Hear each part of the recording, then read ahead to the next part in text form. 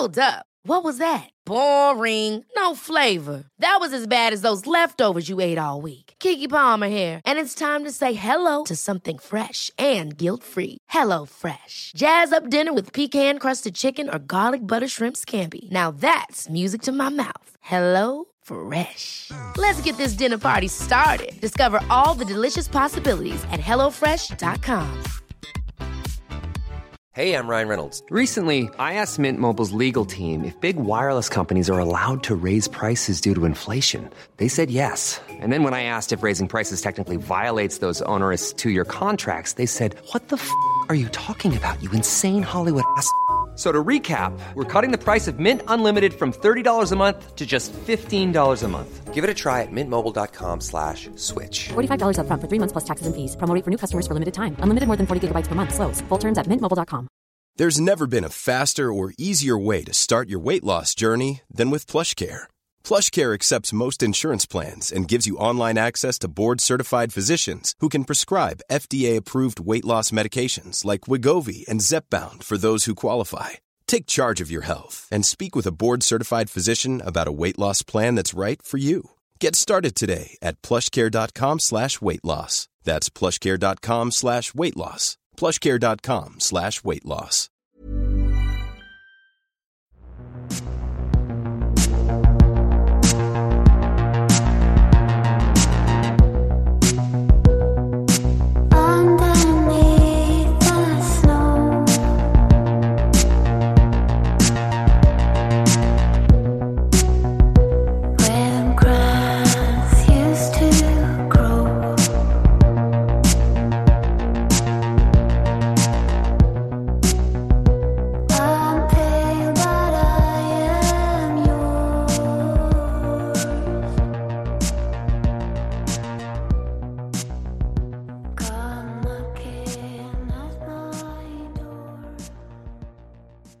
Olösta mord, taximordet i Stuvsta del 2. Det här avsnittet har skrivits av Camilla Söderlund. Hon vill rikta ett varmt tack till sin vän Annette Jansson för hjälpen med research. Annette är självlärd inom släktforskning, vilket har underlättat arbetet med att hitta gamla dokument i Riksarkivet. Det här är en podd som bara ställer frågor och aldrig ger några svar. Vad tror du själv? Kontakta oss gärna med dina teorier om fallen som vi tar upp. Kontaktinformationen finns i avsnittstexten i din poddapp och i slutet av avsnittet. Och era teorier kommer i avsnitt 100. Men deadline för att skicka in dem är väldigt snart, så de kanske kommer senare. Men de teorier som ni har skickat in innan det avsnittet, de kommer i avsnitt 100. Det är onsdagen den 28 september 1960. Taxichauffören Berit Lundqvist har precis lämnat sin man Arthur i deras gemensamma bostad. Berit har tagit en 3 timmar lång rast från sitt arbetspass. Först åt hon en god middag tillsammans med Arthur på stan. Sen fastnade Berit i bostaden efter att ha skjutsat hem sin man. Berit trivs inte längre med sitt arbete som taxichaufför i Stockholm.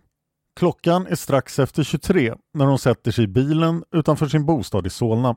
Hon kör bilen tillbaka mot taxistationen på Bolidenplan.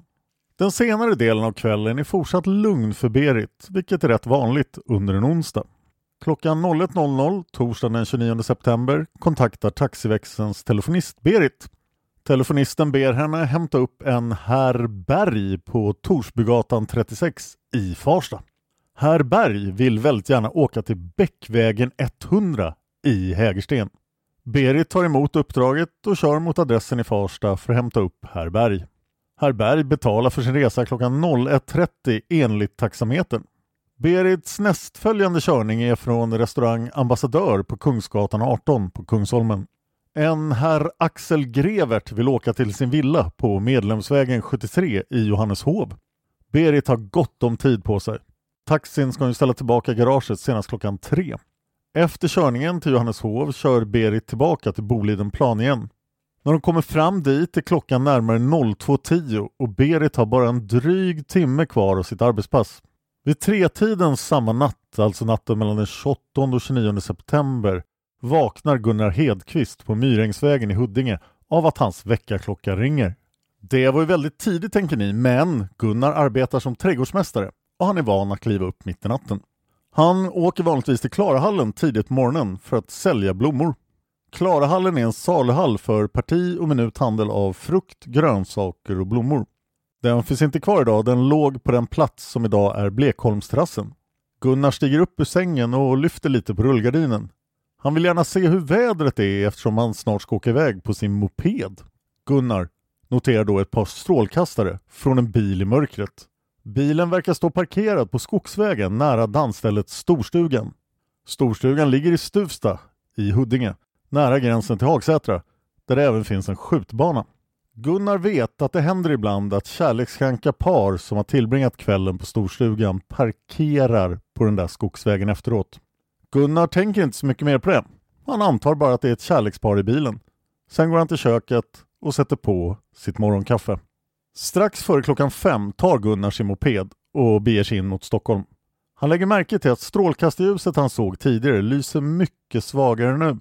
När han närmar sig bilen ser han att den är parkerad på ett märkligt sätt.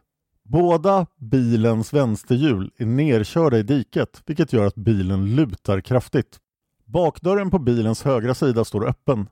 Högersidan är alltså sidan av bilen som vetter mot vägen och inte mot diket. Gunnar har ingen möjlighet att titta in i bilen. Skogsvägen är både lerig och gropig och han har fullt sjå att hålla koll på vägen så att inte han också hamnar i diket. Han tänker lite kort att föraren säkert har gått iväg för att hämta hjälp. Och sen kör han förbi bilen vidare in mot stan.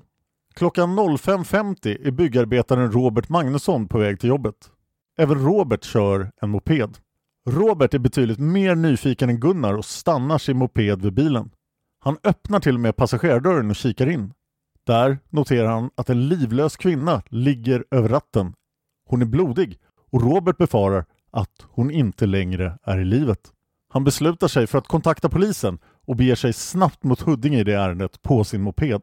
Ungefär samtidigt är charkuteristen och Huddingebon Nils Nilsson, kallad Dubbelnisse, på väg till tunnelbanan i Högdalen. Jajamensan, det fanns tunnelbana då. Stationen Högdalen togs i bruk den 22 november 1954 och den var då slutstation innan sträckan förlängdes 1959 till Rågsved. Med sig har Dubbelnisse sin son Dick. När de passerar bilen på skogsvägen reagerar Dubbelnisse och Dick på att det sitter någon i förarsätet. Dubbelnisse går närmare bilen och tittar in genom den öppna passagerardörren. Där ser även han den unga kvinnan som ligger lutad över ratten. Dubbelnisse ber Dick att springa tillbaka hem för att ringa polisen. Det fanns ju som ni vet inte några mobiltelefoner 1960. Dubbelnisse stannar däremot kvar på platsen och inväntar polisen. Det kommer alltså in 2 av varandra oberoende larmsamtal. Strax före 6:00 på morgonen den 29 september får polisen i Huddinge in de båda larmsamtalen. 2 personer uppger att en kvinna som kan vara död har påträffats i en bil i Stuvsta. Bilen står parkerad på en namnlös skogsväg vid dansstället Storstugan. Polisen noterar att platsen ligger mycket nära skjutbanan i Stensängsområdet i Stuvsta. Polisen beger sig omedelbart av mot Stuvsta. Huddingepolisen Olle Sköldqvist är förste polis på plats. Olle kan snabbt konstatera att kvinnan mycket riktigt är död. Dödsorsaken verkar vara ett skott i bakhuvudet på nära håll. Olle gör en okulär besiktning av bilens innanmäte och upptäcker att taxikassan finns kvar. Även kvinnans handväska och plånbok finns i bilen. Hans första intryck är att det här inte verkar vara ett rån som har spårat ur. Polisen hittar senare även pistolkulan och den tillhörande tomhylsan i bilen. Kvinnans kropp förs till rättsmedicin för obduktion och även hennes taxi fraktas bort. Bilen behöver undersökas av kriminaltekniker. Eftersom kvinnans ägodelar fanns kvar i taxin blir hon ganska fort identifierad som Berit. Berits anhöriga kan därför underrättas om hennes död. Något mordvapen påträffas inte i bilen eller precis i anslutning till den. Polisen misstänker därför att mördaren har tagit vapnet med sig och dumpat det under flykten från mordplatsen. Ett gigantiskt spaningspådrag inleds med sökhundar och skallgång. Dessutom kallas ett 50-tal värnpliktiga in från Svea ingenjörsregemente. Svea ingenjörsregementes vanliga uppgift är att bygga och underhålla vägar, broar och färjor för militärt bruk. Till deras uppgifter hör också att förstöra eller blockera vägar, broar och färjor i krigstider. Även minering förekommer. Militärerna som kallats in finkammar terrängen kring mordplatsen. Deras huvudsakliga fokus ligger på att hitta mordvapnet som polisen misstänker att mördaren gjort sig av med. Till sin hjälp har militärerna avancerade minsökare. Sökuppdraget läggs upp som en minsökarövning och kan därför räknas in i de värnpliktigas obligatoriska utbildning. Militären letar även efter spår av skor eller bildäck i terrängen. Mycket snart är området kring brottsplatsen fullt av journalister. Mordet på Berit kommer att få stora rubriker i tidningarna. Ett väldigt tydligt skoavtryck hittas och säkras på brottsplatsen. Avtrycket fotograferas, mäts och granskas noggrant. Polisen hittar ännu fler skoavtryck, men de är inte fullt lika tydliga.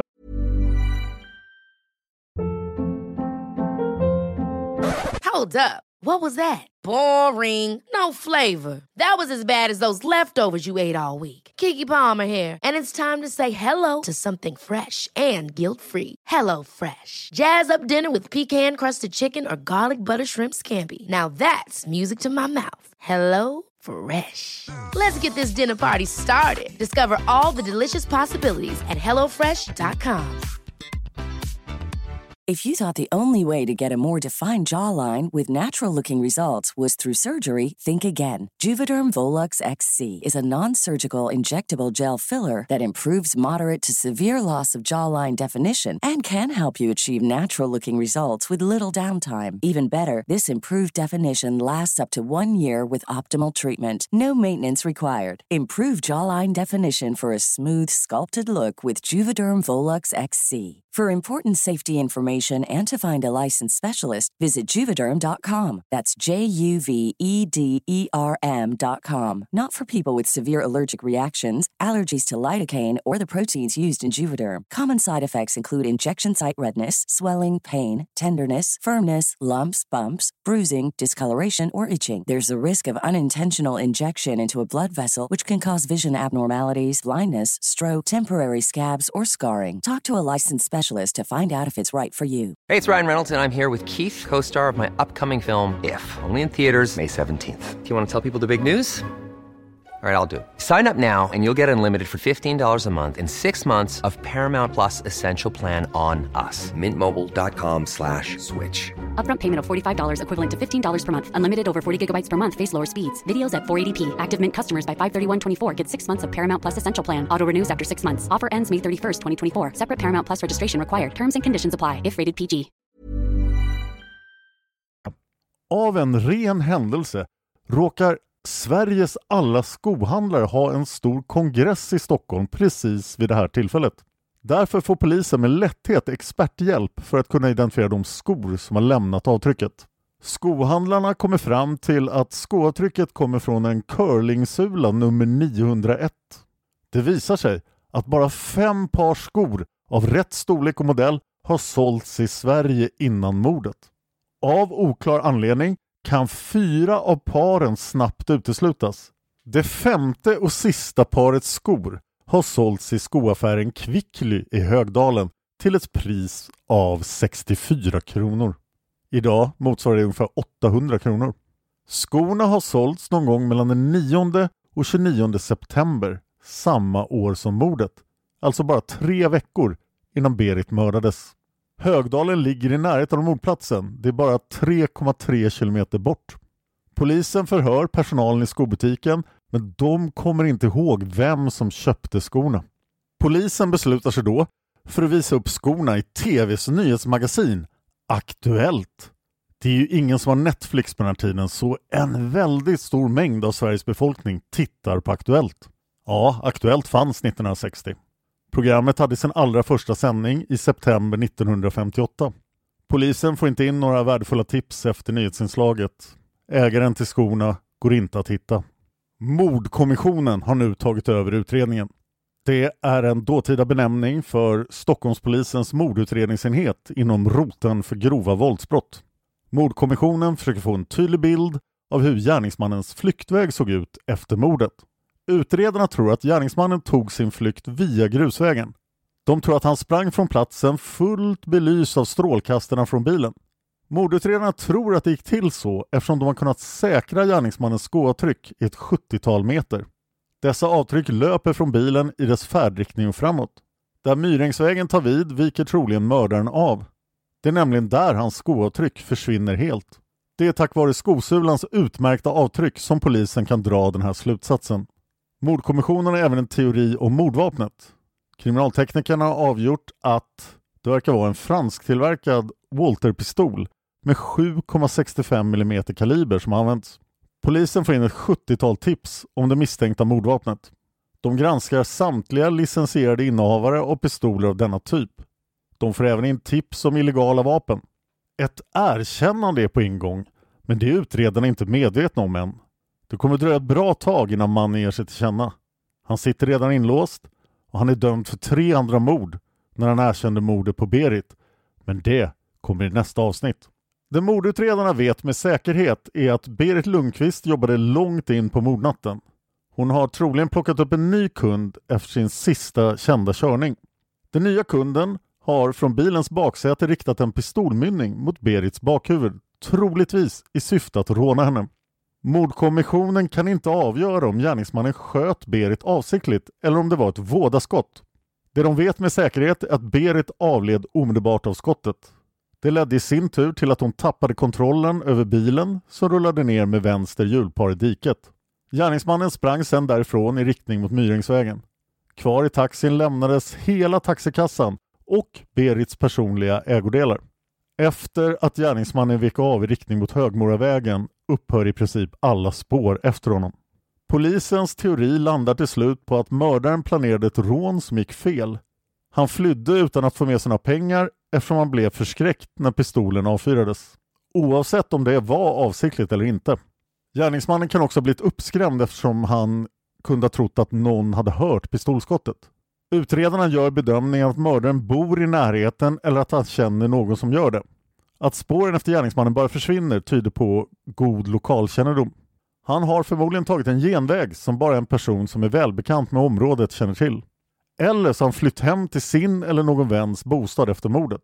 Efter att ha tittat på alla vittnesuppgifter drar utredarna slutsatsen att mordet skedde någon gång mellan klockan 02.15 och 03.30 under natten till den 29 september. Det kommer in tonvis med tips. Polisen hinner inte kolla upp alla tips. Många polisers tid läggs på att svara i telefon och skriva ner tipsen. 12 dagar efter mordet den 11 oktober 1960 hålls Berit Lundqvists begravning vid Solna kyrka.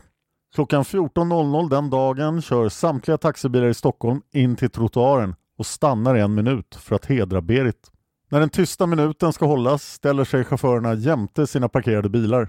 Förarna är klädda i sina uniformer och de bär skärmössa. Under den tysta minuten gör samtliga chaufförer honör. Och på det sättet tar de ett sista farväl av sin kollega Berit. I kyrkan finns också taxichaufförer. 6 manliga taxichaufförer bär Berits kista. På vardera sidan av kistbärarna formar ett 60-tal förare en gång. Med i kyrkan finns även Berits anhöriga. Berit Lundqvist blev bara 24 år gammal. Utredningen kommer inte vidare och det går några månader. Det blir fredagen den 7 januari 1961. Polisen i Stockholm får in ett larm rörande en kraftigt berusad man. När polisen kommer till platsen beslutar de sig för att omhänderta mannen eftersom han är väldigt berusad. Polisen griper den 40-årige mannen för fylleri och planen är att han ska få sova ruset av sig i häktet. Det visar sig under färden mot Kronobergshäktet att mannen är dansk medborgare. Han pratar oupphörligen och han pratar väldigt sluddrigt. Oklart om det är för att han är berusad eller för att han är dansk. Han pratar om i princip allt. När polisen kommer fram till häktet med mannen och tar ut honom i bilen berättar han plötsligt att det var han som mördade Berit Lundqvist. Poliserna ställer följdfrågor och mannen berättar i stora drag vad som hände i taxin, men han avslöjar inga detaljer som allmänheten inte känner till. Mannen sluddrar fram att han berättar det här för att han vill lägga pappren på bordet för den svenska polisen. Och det vill han göra även om det kommer att kosta honom resten av hans liv i fängelse. Under sitt tillnyktrande i häktet får dansken en halvtimmes promenad per dag i rastgården. Där är han och även andra fångar övervakade av 2 fångvaktare och polishunden King. Det tar 4 dagar innan dansken är ordentligt nykter. Den 11 januari ska han förhöras av 2 utredare angående sin inblandning i mordet på Berit. Dansken förstår ingenting av frågorna. Han blir förvånad och överraskad. Han säger citat: "Vad har jag med det här mordet att göra? Jag kan inte erkänna ett mord. Berusad har jag varit många gånger i mitt liv, men jag har aldrig varit så full att jag har tagit på mig ett mord som jag inte har en aning om. Slutcitat. Poliserna frågar honom varför han inte har tagit tillbaka sitt erkännande snabbare. Varför väntar han 4 dagar? Och då svarar han citat: ja, det är väl först idag som jag är helt nykter. Slutcitat. Dansken berättar vidare för polisen att han vårdas på ett boende utanför Stockholm på grund av sin alkoholism. Polisen kontrollerar det med personalen på boendet och de kan ge dansken ett vattentätt alibi. Personalen berättar att dansken var på boendet natten när Berit blev mördad. Polisen har ingen annan val än att släppa dansken ur häktet. Hans identitet har aldrig offentliggjorts. Det går 4 år utan att polisen får in några tips som leder till en lösning av mordet eller lyckas lösa det själva. Det har kommit in så många tips att polisen efter 4 år ännu inte har hunnit kontrollera alla. Tusentals tips har bearbetats och misstänkta har tagits in för förhör. Men det har inte lett till någonting annat än stora tidningsrubriker. På sidan 17 i Expressen onsdagen den 29 september 1965 tas mordet upp igen. Detta med anledning av att det har gått 5 år sedan mordet.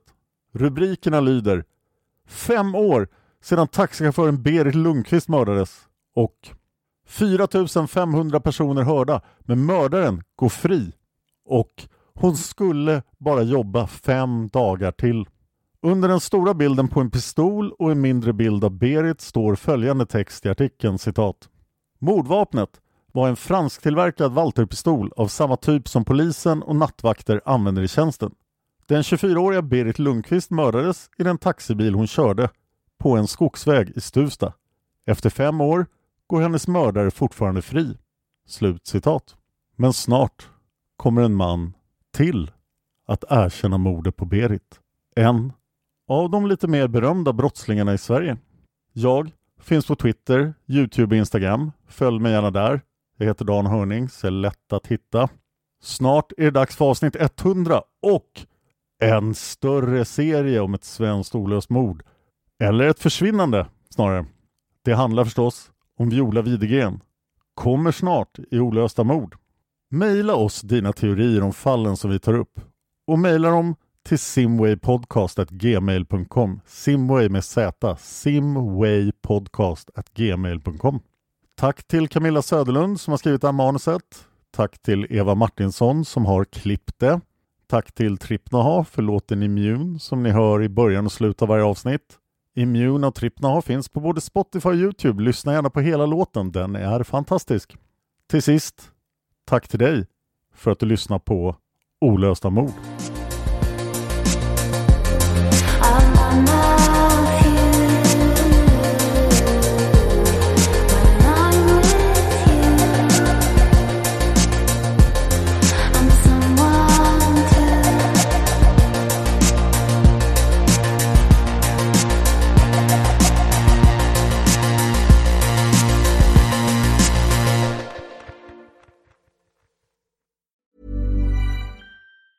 Ever catch yourself eating the same flavorless dinner 3 days in a row? Dreaming of something better? Well, HelloFresh is your guilt-free dream come true, baby. It's me, Keke Palmer. Let's wake up those taste buds with hot, juicy pecan-crusted chicken or garlic butter shrimp scampi. Hello Fresh. Stop dreaming of all the delicious possibilities and dig in at HelloFresh.com. Let's get this dinner party started. When you make decisions for your company, you look for the no-brainers. And if you have a lot of mailing to do, Stamps.com is the ultimate no-brainer. It streamlines your processes to make your business more efficient, which makes you less busy. Mail checks, invoices, legal documents, and everything you need to keep your business running with Stamps.com. Seamlessly connect with every major marketplace and shopping cart. Schedule package pickups and see your cheapest and fastest shipping options from different carriers. With rates up to 89% off USPS and UPS rates. And with the Stamps.com mobile app, you can take care of mailing and shipping wherever you are. Make the same no-brainer decision as over 1 million other businesses with Stamps.com. Sign up with code PROGRAM for a 4-week trial, plus free postage and a free digital scale. No long-term commitments or contracts. That's Stamps.com. Code PROGRAM.